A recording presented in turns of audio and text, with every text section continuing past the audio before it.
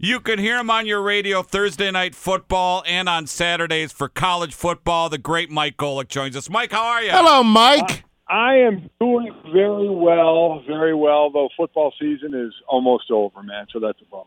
Yeah, now between your playing and your broadcasting, I mean, certainly you see games differently than the average fan, but that being said, this postseason has been like none other. It just phenomenal, huh?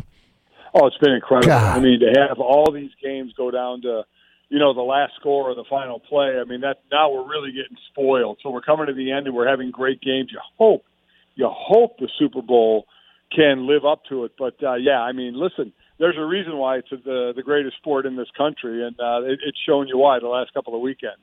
Are you, for years, when you worked with, Greeny and then Wingo, you went out to the Super Bowl. Is this the first time you're not going to a Super Bowl in forever? No, I am going. Okay. I'm not only am I going, but I'm working it. So, I mean, I'm for Westwood One, I'm going to be working the sidelines. It's Kevin Harlan and Kurt Warner in the booth, and I'm on the sideline. So I've gone to the last 23, but I've always left before the game. I never wanted to stay for the game, and now I'm actually working the game. So, I mean, we never.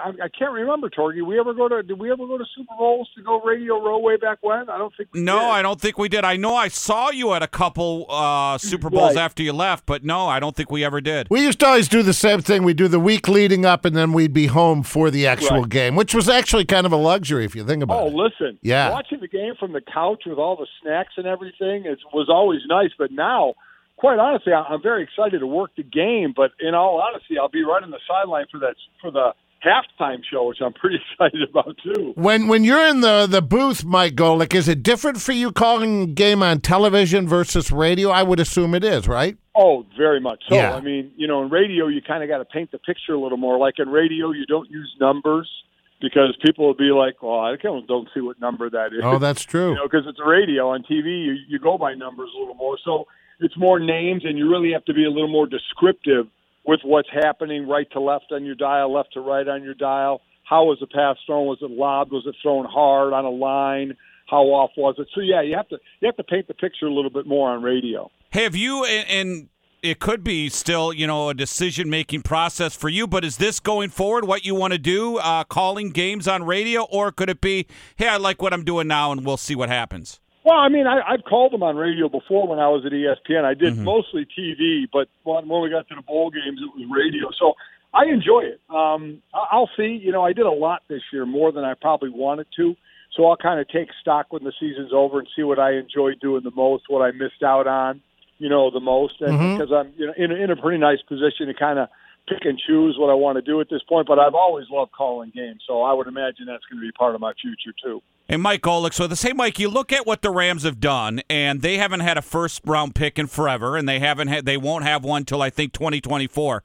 If you're a team in the NFL that's close, and I'll say you grew up in Cleveland, the Browns.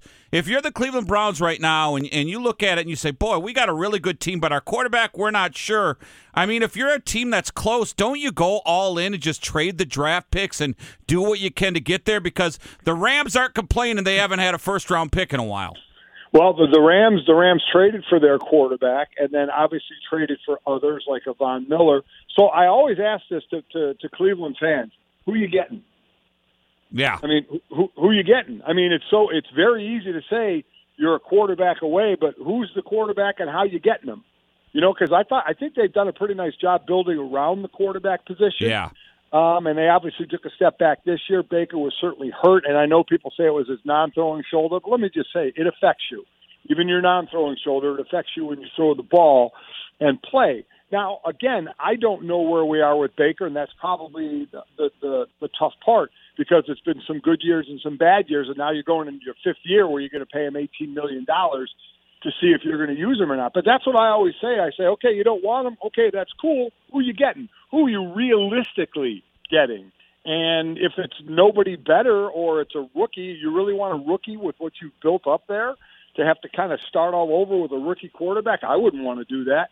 So, I have a feeling it's going to be one of three ways. They'll get somebody, and that'll be the person they just start. I don't know who that would be. Baker it'll be his job again, or they'll bring in a veteran, who had been a starter, who's now a backup, maybe for competition. Yeah. Yeah, it takes a lot of balls to make a trade like that. I mean, you think back to the Goff Stafford. Goff had him in the Super Bowl. He beat the Saints in the NFC Championship game in New Orleans. And then to get Stafford, it was all like the Colin Cowherds of the world. Well, nobody was sure about it, but now you listen, and they all act like, oh, we all knew Stafford. His first pass of the year, remember, first game, touchdown pass. First game, it's like a Hollywood movie, the Stafford trade. Oh, listen, for Stafford, I thought it was a better trade for the Rams. I think Stafford's a better quarterback than Goff. But there were times, listen, you didn't know which quarterback was going to show up. Was it the 41 touchdown Stafford in the regular season or the 17 interception Stafford, where a number of those were pick sixes? You weren't sure what you were going to get. Against Arizona in the first playoff game, he only had to throw it 17 times. In the second game, where I was at covering, the one against the Patriots, he had to throw the ball, he had to throw it 38 times. But he was able to do it, and so when he's been asked to do it in the postseason, he's gotten it done. Yeah, and it's a good story. I think everybody's it's a really cheering for good story. But on the other side, Mike, and they're an hour 45 minutes away, and a lot of listeners have season tickets. I mean, this is a Cinderella story. I do a podcast with a couple former players, and we all thought, hey, if they win 6 games, then they could be over 500 the following year, then they could make the playoffs. Holy, no one saw this coming. I mean, this Joe Burrow and the leadership and what they've done is pretty damn amazing. Well, I think they were hoping that it would be a better team, but certainly going this far, I don't think was on a lot of people's radar. Joe Burrow is an excellent leader, and I think one of the things that they have, and they've needed, because of what I'll get into, is multiple weapons. Obviously Mixon out of the backfield, and certainly what he and Jamar Chase had at LSU, and then now. But Boyd and Higgins and Uzama, who now we heard it was an MCL sprain, so could he be back for the Super Bowl? We'll have to wait and see. It's kind of weird. Both starting tight ends, he and Higbee from the Rams, were both hurt in the championship games. We'll see if they're back. But he's had multiple weapons, and he's needed it, because this stat blew me away. He is the first quarterback in the NFL to make the Super Bowl while being sacked the most in the regular season.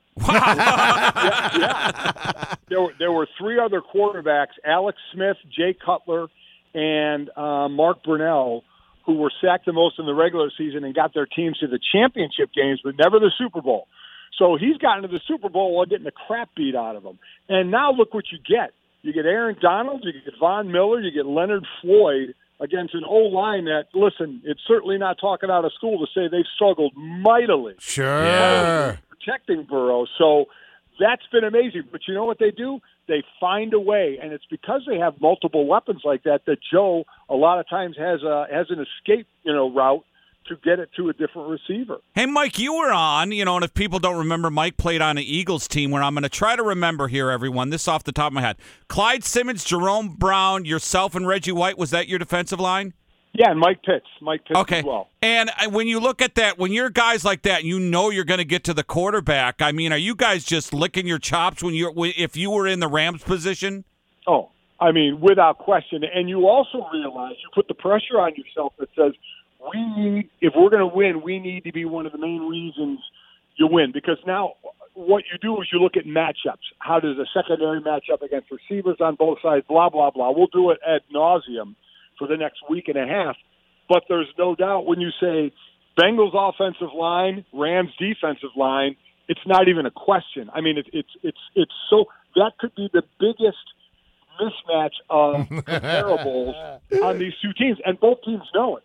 So there's definitely Aaron Donald is going to put the pressure on he and his fellow D line mates to say, we have a big advantage here. We need to take advantage of it and be a big part of what we hope to be a win. Yeah, that Burrow in Tennessee, that was a nightmare. I think he learned from that to not take those sacks.